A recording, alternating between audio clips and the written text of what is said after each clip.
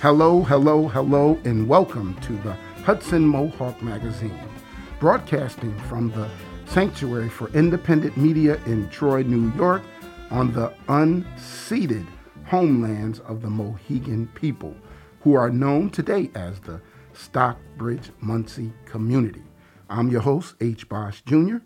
And I'm the other host, Sina Bazila Hickey. Today on the Hudson Mohawk Magazine, we begin with a report on the Bond Act.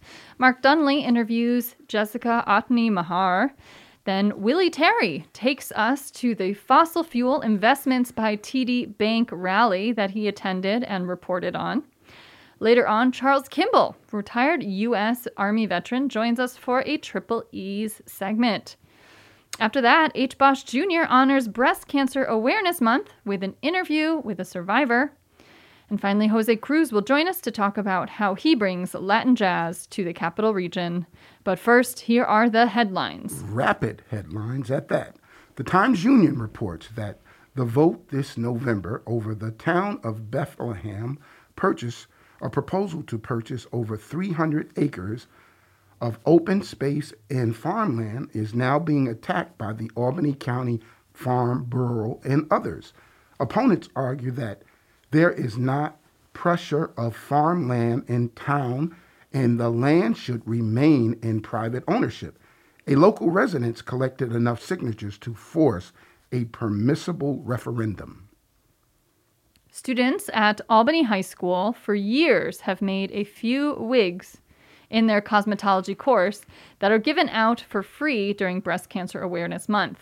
But the Times-Union reports that with a brand new salon in the renovated high school, they're hoping to raise enough donations to run the wig program all year and expand to help children as well as adults. The Times-Union reports that in public schools across New York, children with disabilities are frequently confined alone in closet-like time-out rooms, sometimes multiple times a day or for hours at a time. The practice is permitted by state regulations but controversial. The rooms are sometimes abused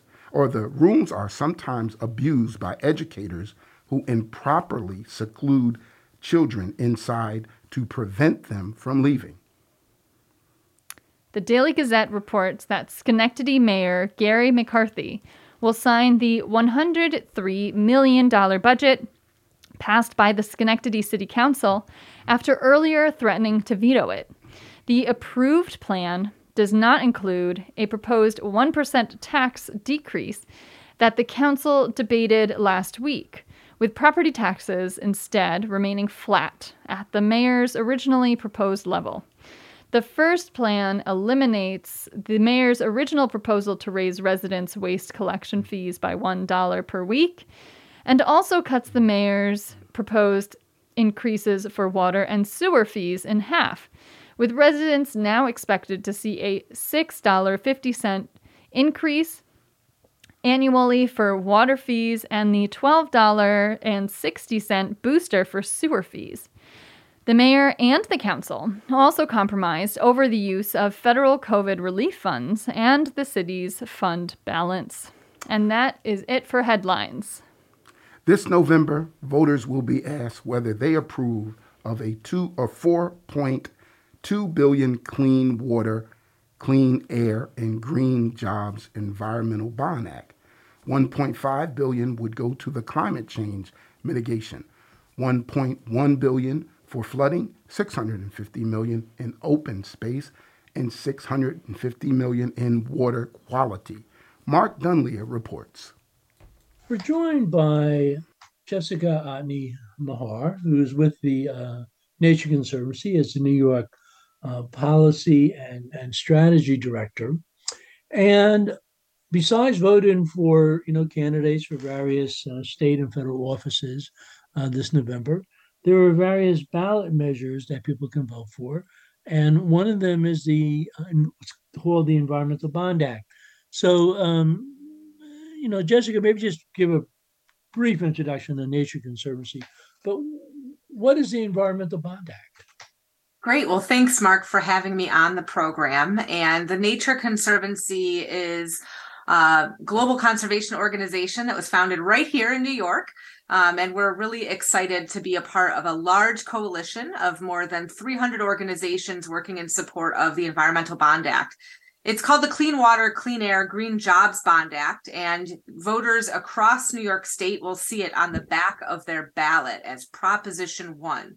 And this measure is really focused on addressing some of the key issues facing our communities, providing clean water, protecting public health, and making sure that we're taking action on climate change to address the impacts of extreme weather in our communities and reduce the pollution that causes climate change. So we're really enthusiastic about this opportunity for New York voters to make sure that they can vote in support of these things. Now, I understand the Environmental Bond Act this time is about, was it $4 billion? Yes, it's a $4.2 billion measure, and it's focused on 4 key priorities: clean water, open space conservation and farmland protection, restoration of natural resources and flood risk reduction, and then climate change mitigation, which is focused on reducing air pollution and combating heat waves. So you mentioned open space. What are some of the key measures that the funding would fund in terms of open space? Yeah, so this is a familiar one for New Yorkers who remember our last Bond Act, although that was all the way back in 1996. So a lot of New Yorkers don't remember that. But one of the big things that measure did, and that this measure will do again, is conserve open space and farmland. Now, during the pandemic, at the Nature Conservancy, we saw about a 300% increase in people visiting our preserves. Likewise, state parks and even New York City parks and our city parks in upstate New York saw similar increases. And the good news is they haven't gone away. People are still really getting out in nature. They're doing it as a safe way to recreate with their families and friends. They're doing it for exercise.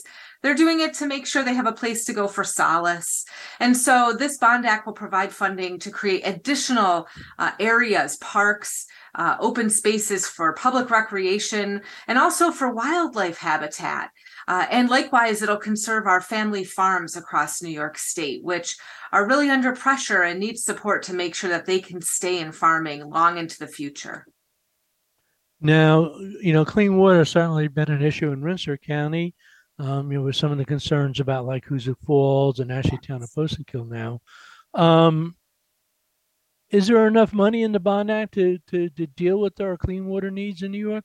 Or what will be some of the priorities of the Bond Act? Yeah, exactly. And the Bond Act won't deal with all of our priorities, but what it'll do is position us to leverage a lot of other funding sources that have been created. In particular, the Bipartisan Infrastructure Act and the Inflation Reduction Act, as well as other state funding that exists. So this Bond Act will infuse hundreds of millions of dollars into upgrades to our wastewater infrastructure, our sewers. A lot of our sewers in New York State need replacing or repairing, as well as our stormwater systems. During Hurricane Ida, we saw New Yorkers lose their lives to flooding. And what we're realizing now is we need upgrades to our stormwater systems to make sure that they're able to deal with the amount of rain that is happening in these extreme storms that we're getting. It'll also help replace lead service lines. We still have people drinking out of lead service lines, which is a pollutant that's toxic to people's health. We want to make sure that those get upgraded. And this will also help our farmers and our rural areas by helping reducing soil loss from runoff and improving soil health and restoring buffers between farms and streams. So there's a lot of great funding in here for New York State. And also this is well aligned, as I said, with those federal programs. So this positions New York to leverage that money and draw more of that federal money down into New York State. Now, I think it was a Hurricane Irene maybe almost a decade ago at this point, but that really caused a lot of flooding in upstate New York, particularly in rural communities.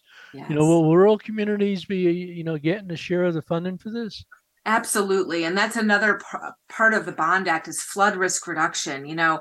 We had serious impacts in upstate New York from Irene and Lee, as you said, and we've had big storms since then. And when these storms come, they're blowing out infrastructure. One example is our culverts, which are the pipes that carry water beneath the road where the road meets a stream. And, I had a colleague who was a volunteer firefighter during Hurricane Irene in the Adirondacks, who saw roads blow out, and it was the only way in and out of those towns. It was the only way that people could get from his town to a hospital. So these are real serious issues when they occur, and they can snarl people's daily lives for weeks and months. And so the Bond Act will provide funding to upgrade our transportation infrastructure, like our culverts, our roads, our bridges, to make sure that they can withstand the additional water that's coming with these storms. And it'll also help protect natural areas that act as buffers. So in our coastal areas, both on our ocean coasts and our lake coasts in upstate New York, as well as our river areas, we have a lot that's going on in communities that can be enhanced to protect natural areas like wetlands and stream banks and other areas that hold that water and prevent some of that flooding. So absolutely, this is a measure that will touch down not only in our cities, but in our rural areas as well. So we have about 3 minutes left. I'm going to try to sneak in two questions. The first question is, you mentioned climate. What's the climate part of this? Sure. Well, in addition to dealing with the impacts of climate change like flooding, this will also help New Yorkers who are prone to being hurt by heat waves. And we know in particular in our cities that there's an uneven distribution of the urban forests, and in areas that are more disadvantaged neighborhoods than others, these communities have higher incidence of people dying from heat waves. So there's a lot of funding to help with cooling centers, urban forestry, green roofs, but also clean school buses, $500 million for zero emission school buses, hundreds of millions of dollars for building retrofits for energy efficiency and renewable energy siting. So big money in here, not only to deal with urban heat, but also to make sure that we're reducing the pollution that causes climate change. So I guess my question is, who the heck would be opposed to this? Is there any opposition to this? There is a bit of opposition. There are people who believe the state's already spending too much money. These are projects that we really do need funded, and also will position our state incredibly well to leverage federal funding. This is also a bond act that's going to create nearly 100,000 jobs for New Yorkers. It has strong labor standards, and it's focused on making sure the investments also touch down in environmental justice communities. And so this is something everyone can support. It's something people from all parties can support. And we're hoping on Election Day this year, New Yorkers flip their ballots and vote on Proposition 1, which is this bond act. Now, is there a time limit as to when the money has to be spent by, and how do we pay it back? So this is in the state budget. It's a part of the state's financial plan. And so the amount of bonds that they will issue will fit within the state's debt cap, and it'll be paid for out of existing revenue sources. So this is an opportunity for New Yorkers who are already paying into the system to make sure a portion of what they pay annually already, no new tax, but what they're paying into the system is dedicated to clean water and conservation and climate action. And so the pace of the spending will fit within the state's existing debt cap. So if people wanted to get any additional background information or the resources for that? Yeah, there are. They can head right online to voteyescleanwaterandjobs.com to learn more about the measure. And if they want reminders to vote, they can take the pledge to vote and get those reminders when early voting begins, and then again on Election Day itself. Nature Conservancy have a website? We are online at nature.org/NY. So we've been talking with Jessica Otney Mahar, Nature Conservancy New York Policy and Strategy Director, Environmental Bond Act, this November at the election. And this has been Mark Dunley for the Hudson Mohawk Magazine. To find that Bond Act on your ballot, you can flip it over for the New York listeners. And we also have an earlier interview on the Bond Act from Scenic Hudson. You can find that on our website, mediasanctuary.org. Okay, great. On Tuesday, October 14th, 2022, roaming labor correspondent Willie Terry attended a protest rally against fossil fuel investments by TD Bank. Chatham Rivers and Mountains Green Faith Circle organized the protest with faith leaders throughout the capital region. The rally occurred in Academy Park in Albany, across from TD Bank. Listen to me, TD Jakes. Pray for me, TD Jakes. TD Bank. Yeah, this is Willie Terry, your Roman labor correspondent for the Hudson Mohawk Network, down here in Albany, in front of the Capitol, where they're having a protest rally against TD Bank for supporting fossil fuel companies. They just had a protest where they delivered a petition to TD Bank, urged them to stop funding fossil fuel companies. And there was a lot of entertainments, culture entertainments here. The bagpipe playing that started the march. And I'm going to talk to the person who was the bagpipe player. And I have as my guest, his name is Andrew Forbes. Andrew Forbes. How you doing, Andrew? I'm good, thank you. How are you? So Andrew, just tell me a little bit about how you got involved in this. Well, I've been playing pipes for protests, and particularly climate protests, for decades. And my friend Irene Woodard, who's part of the Green Faith Climate Group, invited me to be a part of this one. And in any situation like this, bringing bagpipes adds a lot of energy, a lot of direction, a lot of spiritual power to the gathering and the intention and the collective consciousness of the group. So what was your role today when the protest started? Well, today I led the procession and the parade from one park to the bank to the other park, and used the bagpipes as a kind of gathering tool to make our presence known.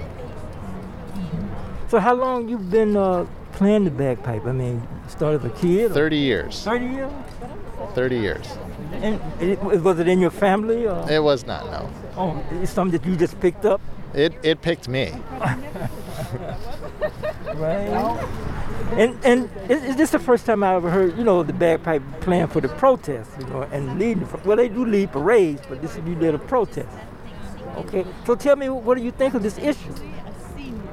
The issue of fossil fuel, funding by TD Bank. Oh, well, geez. I mean, what can you expect from a bunch of bankers but to finance evil?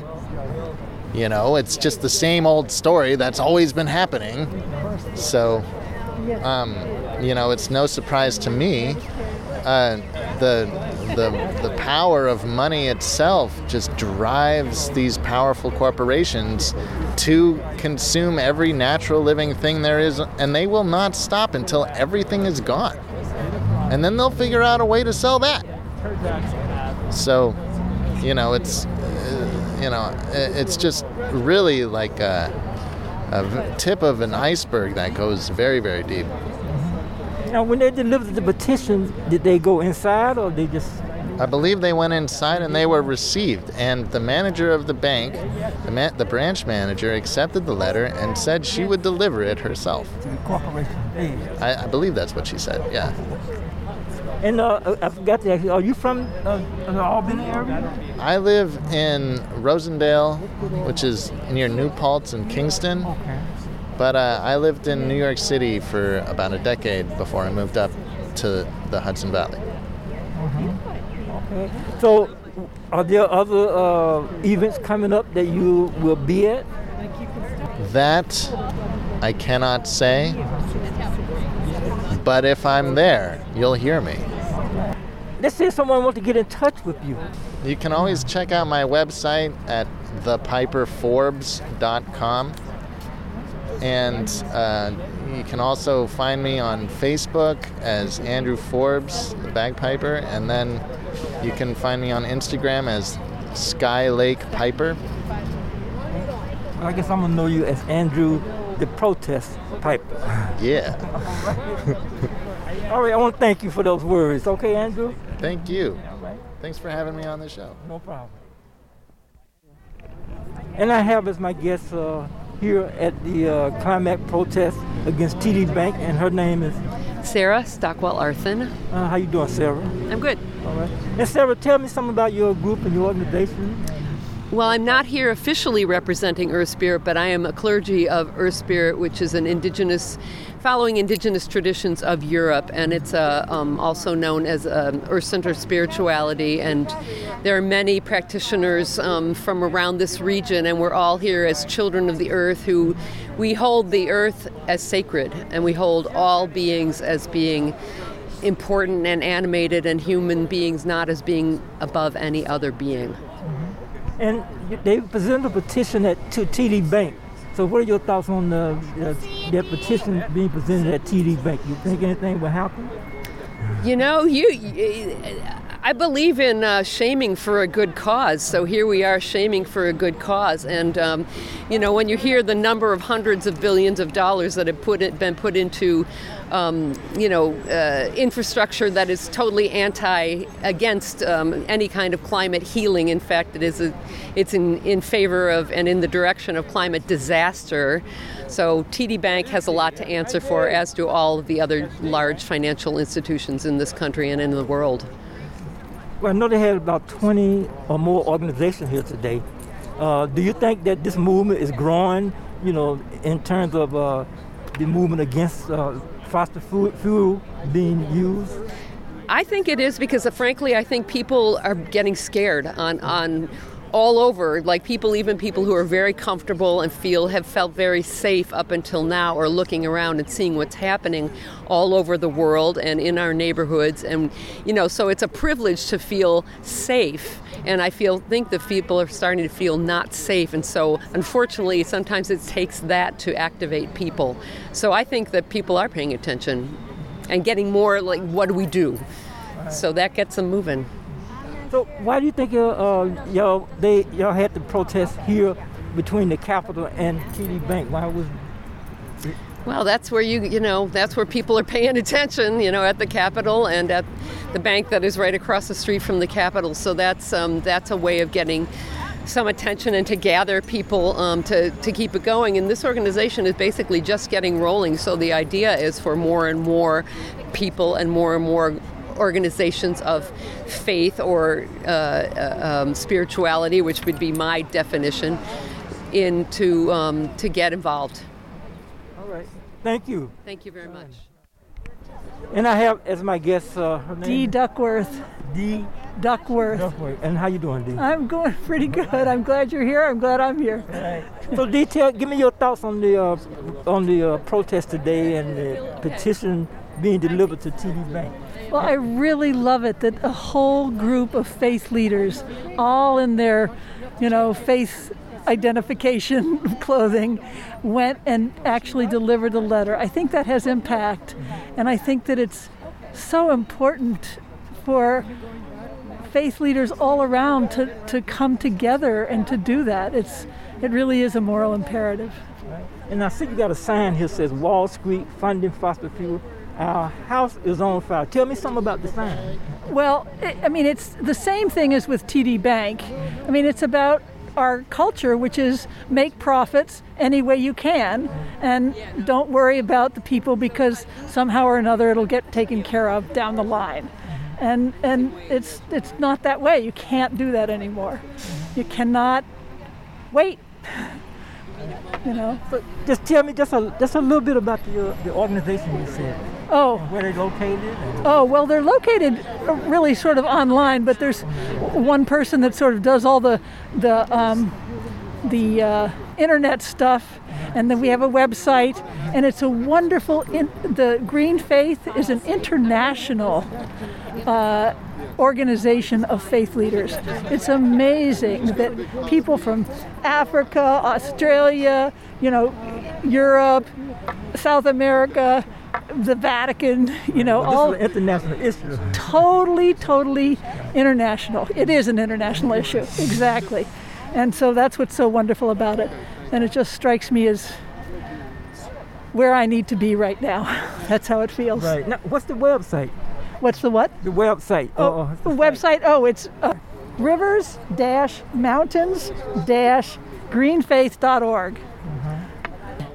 next big thing. How long have you been involved in this? Very, very short. Well, in the movement a long time, but in Green Faith, really just less than a month. And so I'm happy to be able to be part of an organization, that's doing that. Now, you in the capital area? I live in Columbia County, East Chatham, and we're all, the Green Faith mostly is in Columbia County, so kind of thing. So what's been the reception of people? That's a good question. I personally mostly live around people, unfortunately, that are like me, so, that's what I get. I get people that are, wanting to do this kind of thing. So I'm not sure that I think there's a lot of places where it's not being picked up at all. I think that's why we have this demonstration, So. Okay, I don't want to hold you. No, thank you very much. What's your name? Willie. Willie, nice to meet you, Willie. Nice to meet you. Thank you. Thank you. Okay.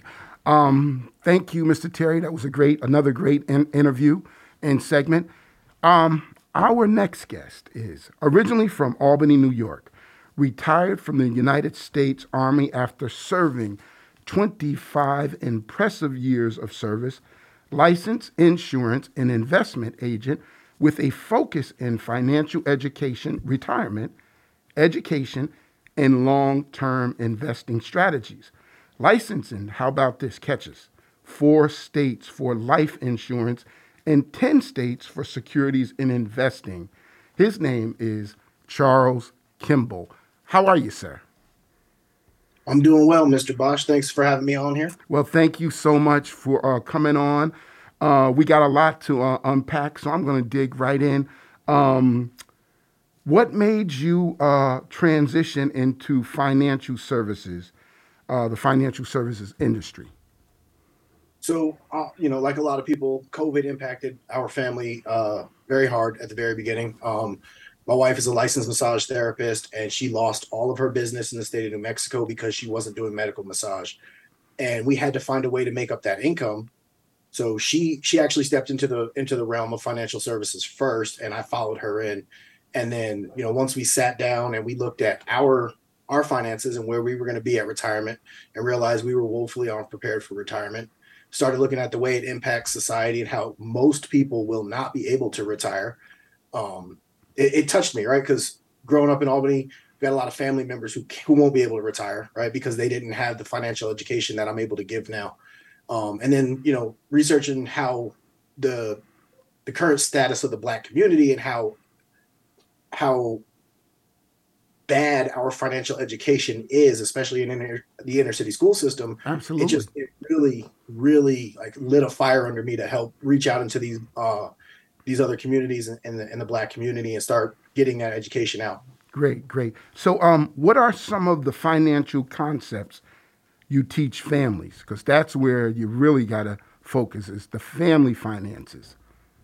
So we treat each family differently. Some of the things that we teach what's called debt stacking, which is basically, if you've got 10 or 12 different debts out there between credit cards, vehicles, home loans, any consumer loans, we look at the ones that have the highest interest rate first. We knock those out. We take the payment that would have been paid for those, stack it on top of your next highest interest rate, and put that double payment in there and pay them down. Okay. We were able to pay down $70,000 in debt ourselves in about a year and a half, 2 years, doing it that way. We would have paid $70,000. We ended up saving ourselves $30,000 in interest, not doing it that way. Wow, that's really impressive. What are some of the ways you're helping families build, and I love this, generational wealth? Because that's so important, especially in our communities. So generational wealth is, because a lot of people don't understand what generational wealth is. Generational wealth is when you yourself hand $100,000, $400,000, $800,000 down to your children, and they are able to create it, build it bigger, and hand a few $1 million down to theirs, and it just keeps getting bigger, right? The Rothschilds are an excellent example of that. So a few of the ways that we do that is we go in. Almost every employer now has a 401k option, so we explain the importance of 401ks, how they help you with your tax impact, as well as being able to help you retire. We build Roth IRAs. We do traditional IRAs. We have a number of different custodial accounts for children to include minor Roth IRAs. And then making sure that families in the short term have the proper life insurance and the products in place so that if something does happen, they can leave $600,000, $750,000 to their children, to their dependents, to their beneficiaries, so that $700,000 can then grow to a few million. Wow. So, what are some of the major hurdles that stop people from investing? I know what my hurdles were at first. So, what are some of the major hurdles? I'd Can say you the share number some one examples? Yeah, I have a few actually. So I'd say the number one biggest hurdle is fear. Right, most people don't understand the stock market, and the biggest understanding comes from television and movies. And you see guys losing their shirts and throwing tickets up in the air and running off. They don't understand the difference between investing and trading. Right, so we teach families how to understand the difference between investing and trading. A lot of people don't understand the difference between loss of value and loss of money. Okay. Right? So if you buy a stock at $100 a share and it drops to $70 a share, a lot of people think they lost $30, but they didn't. They lost $30 worth of value, but they haven't lost any money unless they sell the stock, right? Okay. And the best way I can explain that to people is if you buy a car today and say it's worth $30,000 and you drive it off the lot, you wait a year, the value of that car has gone down to $20,000, but you haven't lost $10,000, right? You still own the vehicle. The value went down. So if you were to sell it, then you would lose $10,000. But as long as you keep the vehicle, you don't lose the money. Does that make sense? Yes, it does. And I want to get through all these other questions. So then, what are some of the financial hurdles our community is struggling with? So because we always have a whole different set of issues. We do. So I looked into a lot of the facts behind, the way the Black community is impacted. I'm a member of what's called the African American Leadership Council within the Primerica company. And we all get together and we discuss these things. One of the biggest ones is the Black community accounts for $1 trillion worth of income into the economy every year. $1 trillion within the Black community in the U.S. We own more Mercedes than the average white community does, than the white community does, right? The Black community owns more Mercedes. However, we make about $30,000 less a year. But look good. But we look good.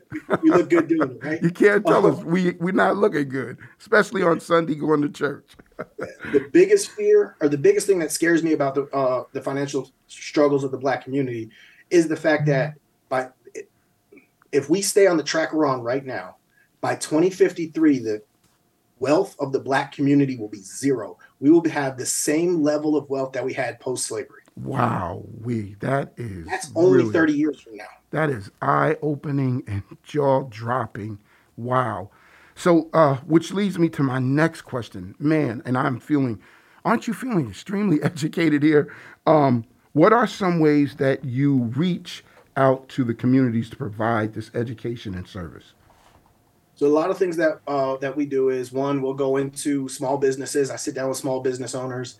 I help them create 401ks or other retirement plans for their team if they don't already have one in place. Help them create them for them. Take their money, move it into tax deferred or tax protected places so that they're not paying as much taxes each year, so they can have a bigger profit, reinvest it into their company, make their company bigger. Okay. We go to community centers. We set up large events within the community. We go through debt stacking, the rule of 72. We show families how money works and how the money can work better for them. And then we go to churches. We go to communities, or we go into the community, and we do the same thing. We sit down with the congregation. We explain to them where their money's at, where their money's going, and we help them get a plan in place to save that money. The average person spends $500 a month on entertainment expenses, right? And then says they don't have the money to invest, when realistically you could spend $250 a month on entertainment and spend $250 a month on your investments and have $1 million at retirement. Wow. So and I want to move into the next question, but I totally agree with that, because you always hear people say, well, I can't afford to do this. And the first thing I say to them is, how can you afford not to do this? So real quick, what does a typical session cost? And then tell people how they can reach you. Absolutely. So we do what's called a financial needs analysis for every family. That financial needs analysis develops your financial independence number, which is the number you need to retire. It also shows you how much money you need in life insurance, between now and retirement age to get to that and still have your income protected. Great. That is absolutely free. Okay. Oh, That is wow. a complimentary service. We sit down with the family. If you already have a life insurance policy, we'll dig through your life insurance policy and explain it to you in simple terms that the average person can understand. Great. Because they're written in legal speak. Okay, so give us some hashtags, information on how people can get a hold to you, and then I just want to end by saying some things. So the fastest way to get a hold of me is Facebook. You can Google or you can search me on Facebook at Charles A. Kimball Jr. Or you can go to my website at primerica.com/C Kimball Jr. Okay. Now, I want to say to you, I am so proud. I am proud beyond words. Please, I would get all kinds of flack if I didn't let you give a shout out to mom and dad, because they have raised one great, great son.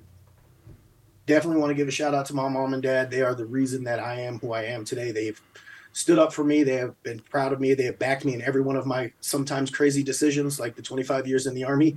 But they've always had my back. They've always, stood up for me and made sure that even when others didn't believe in me, they always told me that I could do it and I could be great. And I'm just out here trying to prove them right. And apples do not fall far from the tree. And I want to end by saying this. A lot of people don't know you were in the Pentagon the day it got hit, 911. You want to speak to that real quick? That was just a very traumatic day. There was a lot going on. I don't do the 9/11 remembrances often, Mm-hmm. but it was very dramatic. I still haven't been to World Trade Center either, and I was just in New York 2 weeks ago. Wow. Well, I want to say thank you for your service to the country. Thank you for what you're doing. Thank you for what you will continue to do. God bless you, and may heaven continue to smile upon you. And without saying, I am so, so proud of you. And again, mom and dad have raised a fantastic son. We appreciate you coming on, being part of the Triple E's, education, empowerment, entrepreneurship. I appreciate you having me. Thank you so much. Thank you so much. Really great information. We'll have to have him back on. Absolutely. We're going to have him as a recurring guest would be great. Or contributor. Okay? I would absolutely love it. All right. And I love all those impressive awards in the backdrop. Isn't that something? I try to be the best. Much. Thank you. We appreciate you. All right, guys. Thanks a lot. Okay. For those of you just tuning in, I'm Sina Bazila Hickey. And I'm H. Bosch Jr. If you're listening to the Hudson Mohawk Magazine on the Hudson Mohawk Radio Network, WOOCLP 105.3 FM, Troy, New York, WOOGLP 92.7 FM, Troy, and WOOSLP 98.9 FM, Schenectady, and WOOALP 106.9 FM, Albany, and streaming online at themediasanctuary.org. This program comes from the Sanctuary for Independent Media in Troy, New York. Thank you, Bosch. And we have another piece from you, Marcia Chandler. This is, Marcia Chandler. In my mind, it's German, evangelisch. Oh, well, go right ahead. I'm versatile. Evangelist, founder of United States Women's Ministry since 1998, counselor and mentor to women in recovery, worked in the New York State Legislature for over 20 years, and a breast cancer survivor. All right. October is Breast Cancer Awareness Month in the spirit of bringing acknowledgement and awareness to breast cancers a month. Today's guest on the show, Triple E's Education, Empowerment, Entrepreneurship, is Sister Marcia Chandler. Sister Chandler is a breast cancer survivor. Now, let me tell you a little bit about Sister Marcia. Sister Marcia is evangelist and founder and CEO of United Sisters in Women's Ministry since 1998 and a proud grandmother. Yes. So thank you so much, Sister Marcia, for taking time. Thank you for having me. Yeah, busy schedule. We appreciate it. So once again, I'm so glad to say breast cancer survivor instead of victim, and we want to talk a little bit about that in your journey. Okay? When were you diagnosed? I was actually diagnosed in 2017. Yeah, 2017. I had gone to the doctor for my regular mammogram, and I stayed on top of that. But when I went in 2017, he said, well, wow, we see something. I'm like, yeah, okay. But it didn't really bother me because I didn't feel like I was predisposed to it because my mother didn't have it, my grandmother, none of the women in my family had it. So Okay. I really wasn't scared, you know. Mm-hmm. So what was your initial response when you were diagnosed and they said, hey, we found something and, we believe you have breast cancer? Well, initially, of course, it kind of takes you, aback a little bit. Yeah. But, I said, well, I don't know if I really believed it, but, I did, thank God I did go back, and they had to do a biopsy and they did find something. Mm-hmm. Yeah. After the biopsy and they said, well, now, that wait and see period to see whether or not, it's benign, were you scared? Were your emotions all over the place? Speak to that a little bit. Okay. I don't know if I was really scared, but I was a little bit concerned because ironically during that time, there was a couple of other women in my church that had it, had been diagnosed. One passed away, Gloria Turnage, and then my cousin, which one was Teresa, Harris, she had it. So it was just, it made me a little bit concerned. I'm like, what is going on here? Mm-hmm. So I told the doctor, he told me that I would more than likely have to do either chemotherapy or radiation. How did your family respond? Your kids, your family? Well, I'm going to tell you, at first, I really kind of held back and didn't really say anything. I guess I wanted to have something really concrete, and it was already concrete, but I have sons. I have 5 sons. Right. And, I just kind of took my time telling them like one by one. And of course with boys, they just got kind of quiet. They didn't know. I think because my kids think that, oh mom, she's all right. She doesn't need anything, that kind of thing. And for me to tell them that I had received a diagnosis of breast cancer, that was like, just really blew them away. And they wouldn't even talk to me about it. Yeah. Wow. But, so ask you, once you were diagnosed, what type of what stage did they catch it in? 1. And 2, what treatment did you seek? Was it, aggressive or, speak, share that with us. Okay. When they caught it, it was almost 2 points or whatever it is, stage 2. And, he said that the doctor said that I would either have to do chemo and or radiation, but I just really began to pray, and I said, and I had a couple of prayer warriors, and I said, I just pray that all I have to do is the radiation. So in the meantime, they had to send the specimen out to California, and they do a really intense look at the tissue rather. Mm-hmm. And it took about took about 10 days I think for it to come back. Now during that time I began to get a little antsy, a little nervous about that. But thank God when it finally came back, I think I was like 1 or 2 points from having to do chemotherapy, and I wound up doing the radiation, 33 rounds of radiation, which was such a blessing. Yeah, that was a blessing, I'm telling you. So, a couple more questions before we close out. Okay, did you have any side effects to the radiation? No, not really. No? You get a little tired with the radiation, but the radiation, it took longer to get undressed than it did to actually do the actual radiation. Okay. Yeah, to that, I think the radio, each treatment was maybe 10, 15 minutes, something like that. And how many times a week or you know? I went every day. I got 33 rounds, so I went just about a month. Wow.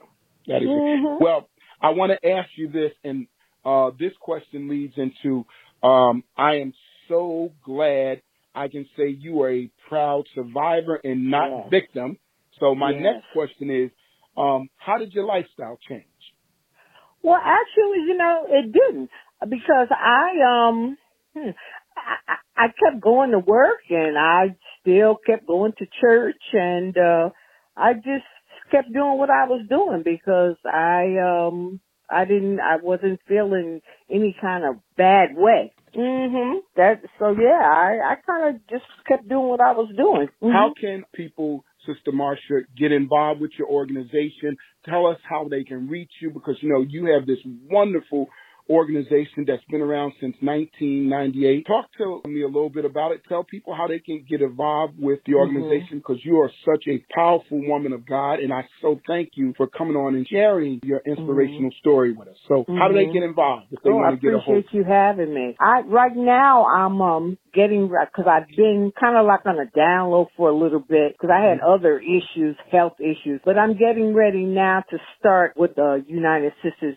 Women's Ministries again. I was on the radio on WHAZ for a few years with called Life in the Word, and I was on there every week. And now I'm getting ready to start a support group down here in where I live. I actually live in South Moyle Towers, which is senior housing. And I'm looking to start next week, the 24th, a support group, begin to bring the women back together again, because I worked with women that were in recovery, women that had HIV and AIDS, and every year at Christmas time, for about 7 years, I was doing it was a holiday event, holiday outreach, where I talked to the women, invited women from the women's shelter to the church, and I would do brunch and give them all gifts and all that kind of. So I'm getting ready, I'm gonna have people just be on the lookout for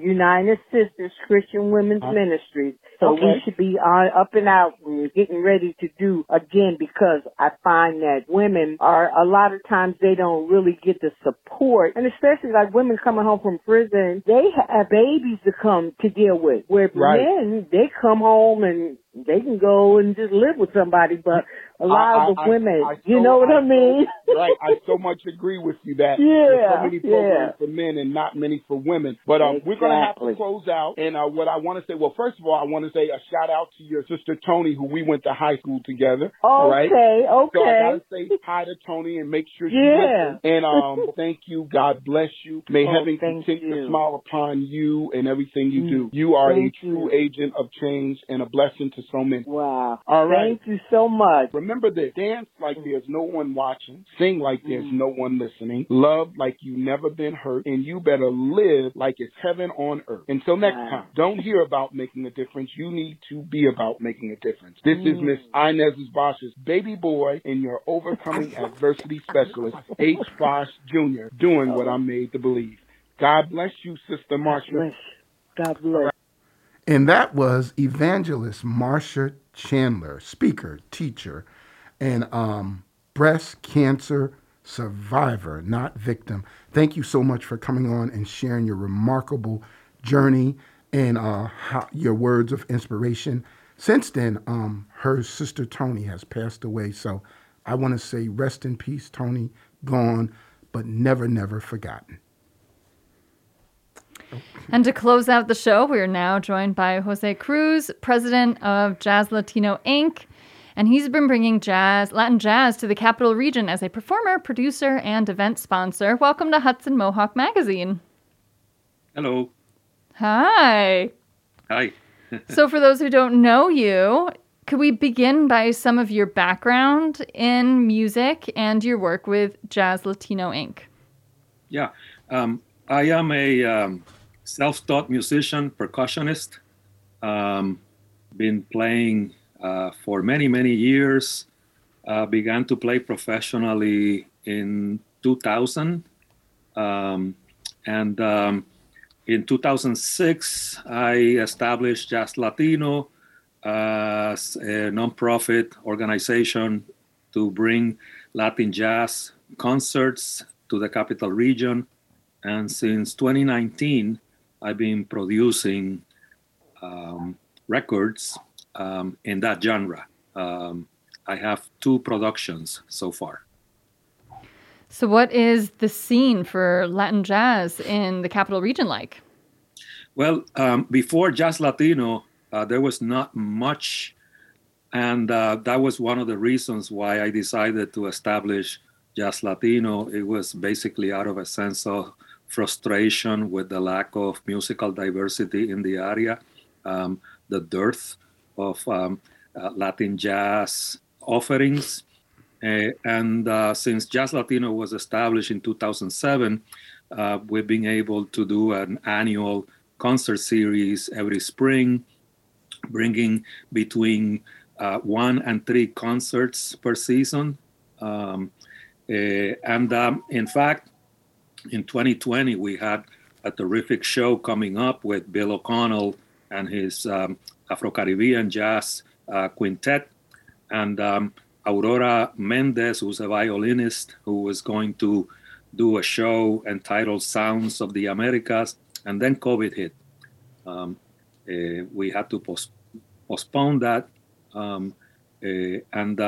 we are hoping to resume the series in 2024. And with Bill O'Connell, he's coming up. The quartet is coming up on Friday the 28th. Tomorrow, yes. So that has been rescheduled. Can we tell, there are 4 performers. And what should we know about that performance? Right. That's going to happen tomorrow, October 28th at 8 o'clock in the Memorial Chapel at Union College in Schenectady. This is a straight-ahead concert. It's not a Latin jazz concert, but it's also part of Jazz Latino's purview, because the purpose of the organization is to promote not just Latin jazz, but jazz as well. And so with the concert tomorrow, we inaugurate a new series called Straight Ahead Now. And it's an occasional collaborative series where Jazz Latino partners with colleges, universities, community-based organizations, and cultural groups. The concert tomorrow with Bill O'Connell is sort of the maiden offering of that series.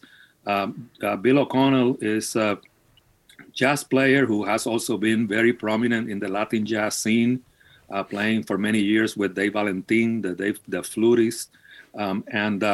Tomorrow he's going to be joined by Craig Handy on saxophone, Lincoln Goins on bass, and Robbie Amin on drums. And all of these musicians are leaders on their own right. And so it's going to be basically an all-star performance of mostly straight-ahead jazz with some with a Latin tinge, actually. So what are some typical characteristics of the sounds of Latin jazz? Well, Andy Gonzalez, a bass player, a Puerto Rican bass player from the Bronx, was co-leader with his brother, Jerry Gonzalez, of the Fort Apache Band, once defined Latin jazz as improvisation on the Cuban clave. And so, it's a genre that combines the melodic and harmonic structures of jazz with the polyrhythmic patterns of Afro-Caribbean music. And that's, in a nutshell, what Latin jazz is about. There's quite an extensive history of Latin jazz and also the fusions. And I know it spread to Pan-Africa, like the Congo. I think there's Franco was greatly influenced by Latin jazz. So can you talk about some of the history? Yeah, well, the root is Africa, obviously, because of the percussive and rhythmic elements. Cuba plays a big role, and Cuban rhythms, musical patterns basically travel to the United States through New Orleans. From there, it basically develops and spreads throughout the United States. It's a genre that becomes really popular in the 60s and 70s. There was a lot of musical exchanges. There were a lot of musical exchanges between African American musicians and Puerto Rican and Cuban musicians in New York City during the 1950s. And that New York scene essentially spreads to Chicago, to Philadelphia, to Los Angeles, San Francisco, and from there to the rest of the world. And so today, Latin jazz is a global phenomenon. You have, Latin jazz bands all over Europe, the Netherlands, China, Japan. Everywhere. It's everywhere. So I'd like to chime in and ask one question, sir. First of all, thank you so much for coming on and being a guest on the show. Who were some of your influences growing up? Well, I actually was shaped. My musical tastes were shaped mostly by rock and roll during the 1960s. Latin music was basically in the background in my family. But during the 60s, then I was exposed to the sounds of the Fania record company, Willie Colon, Larry Harlow, Johnny Pacheco.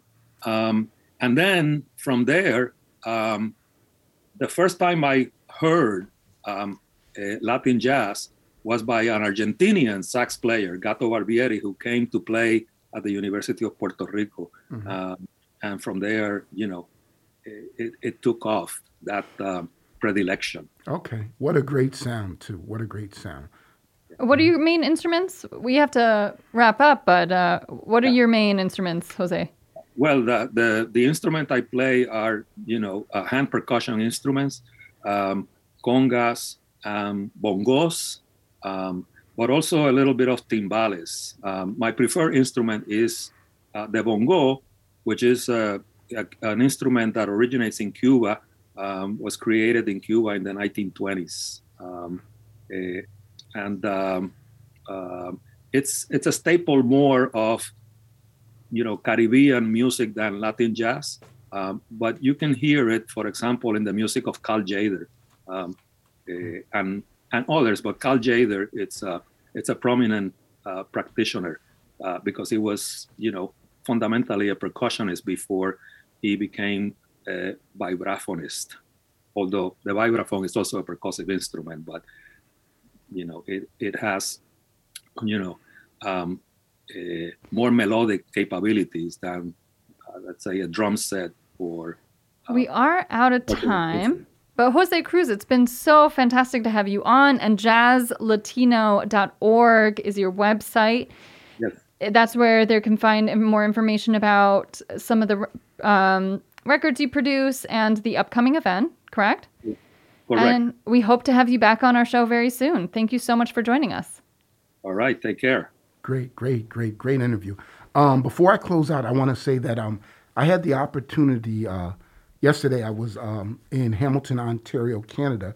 I had the opportunity to meet these two beautiful women, and in the spirit of cancer survivor, I told them I would give them a shout out. Bonnie Lee, who is a cancer survivor, and her friend Dale of Hamilton, Ontario, Canada. You guys treated me like royalty, and I wish nothing but success to you. And that's our show. We hope you've enjoyed this episode of the Hudson Mohawk Magazine. I'm your host, H. Bosch Jr. And I'm Sina Bazila Hickey. And shout out to our volunteer producers, H. Bosch Jr., of course, Willie Terry, Mark Dunley. And we just want to thank, this show could not be done without all of our volunteers. So thanks for listening, and until next time.